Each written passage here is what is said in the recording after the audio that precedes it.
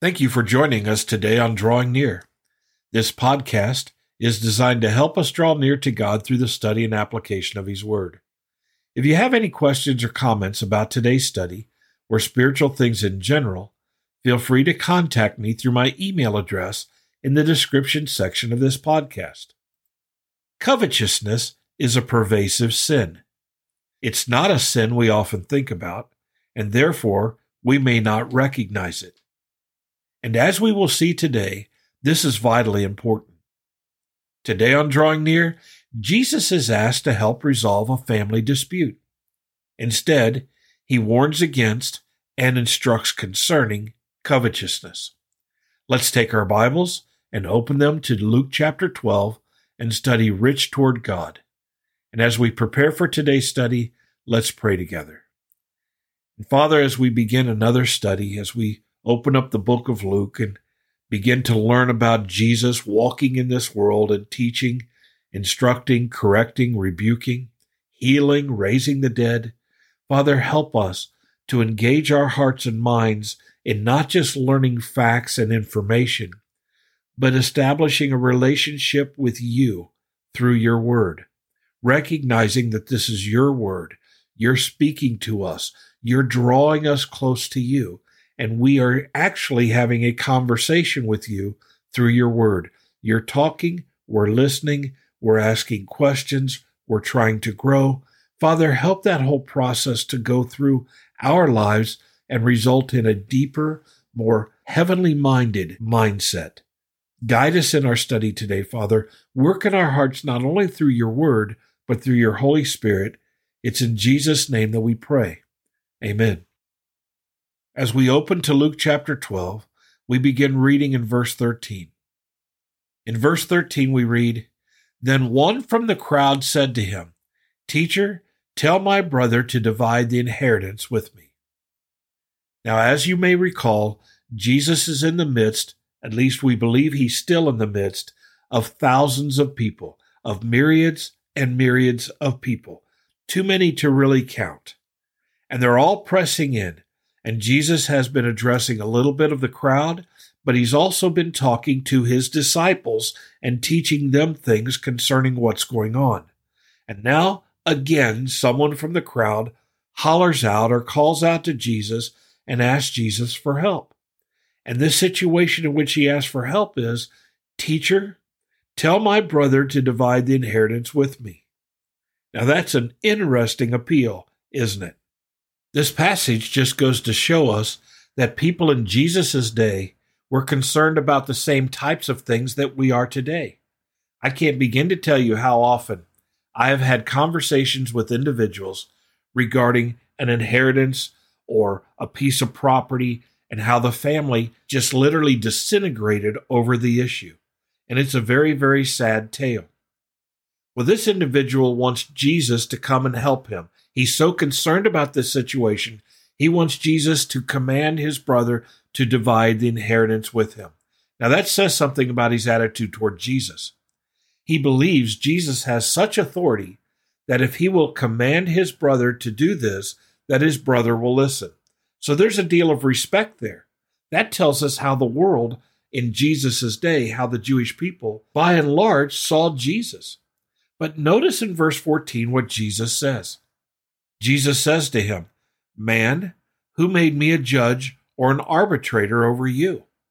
I'm not the judge. I'm not the legal attorney. I'm not the right channel you're to address this through. This is not my role in your life. Now, could Jesus have helped him? Yes. But even Jesus knew what his responsibilities were, and he stayed within his lane. He did what God called him to do. He didn't oblige every single person who wanted something from him. That's important to know, because sometimes when people ask us to do things, we need to say no, because it's not our business. It's not something we should be involved in. It's not what we're supposed to do. Sometimes we need to say no, but we can only say no when we know what God's will is. We need to know what God has called us to do and to be. Well, in verse 15 it says, "And he said to them," he speaks to the crowd, "Take heed and be aware of covetousness." That's interesting. Jesus sees this situation as a situation that deals with covetousness. Covetousness is desiring what you don't have, desiring what somebody else has. It's the desire to acquire, to possess what you lack, what you want. Now, just wanting something isn't necessarily covetousness, but our hearts can be perverted in our wants and our desires, and covetousness can happen. So Jesus says, take heed, be on the lookout, beware of covetousness. Why? For one's life does not consist in the abundance of the things he possesses. My life, your life, is more than the things we have or the things we can acquire. We are not defined by what we have or what we don't have. Our happiness should not be affected by what we have and what we don't have. We are more than material possessions. If you'll recall, Jesus said you cannot love both God and mammon. You cannot love both God and material things. You will love the one and hate the other. We need to be wholly devoted to what our lives truly do consist of. We are spiritual beings created in the image and likeness of God, and we are created to delight in God, to worship Him and serve Him, and relate, fellowship, be a part of Him. That's what we're created for. Our minds, our thoughts are to be possessed, are to be occupied with things that are eternal, not things that are material and temporary. In verse 16, Jesus gives an illustration. He speaks to them in a parable. He says, the ground of a certain rich man, the man's already rich, yielded plentifully. And he thought within himself, saying, what shall I do, since I have no room to store my crops? He was already so rich that he already had a lot of crops stored up. And he says, what shall I do, since I have no more room to store my crops? He was already rich. And now he's getting richer. And he's got a problem. His problem is he doesn't have any more space for all of this wealth. In verse 18, so he said, I will do this. I will pull down my barns and build greater barns, and there I will store all my crops and my goods. And I will say to my soul, soul, you have many goods laid up for many years. Take your ease, eat, drink, and be merry. Now, many of us see absolutely no problem with this passage, except a little red light goes off in our mind saying, there's a reason why Jesus is doing this, so this must be bad. If this wasn't in the Bible, if this was a friend down the street, or if this was happening to our son or our daughter, or even to us, we would think, you know what?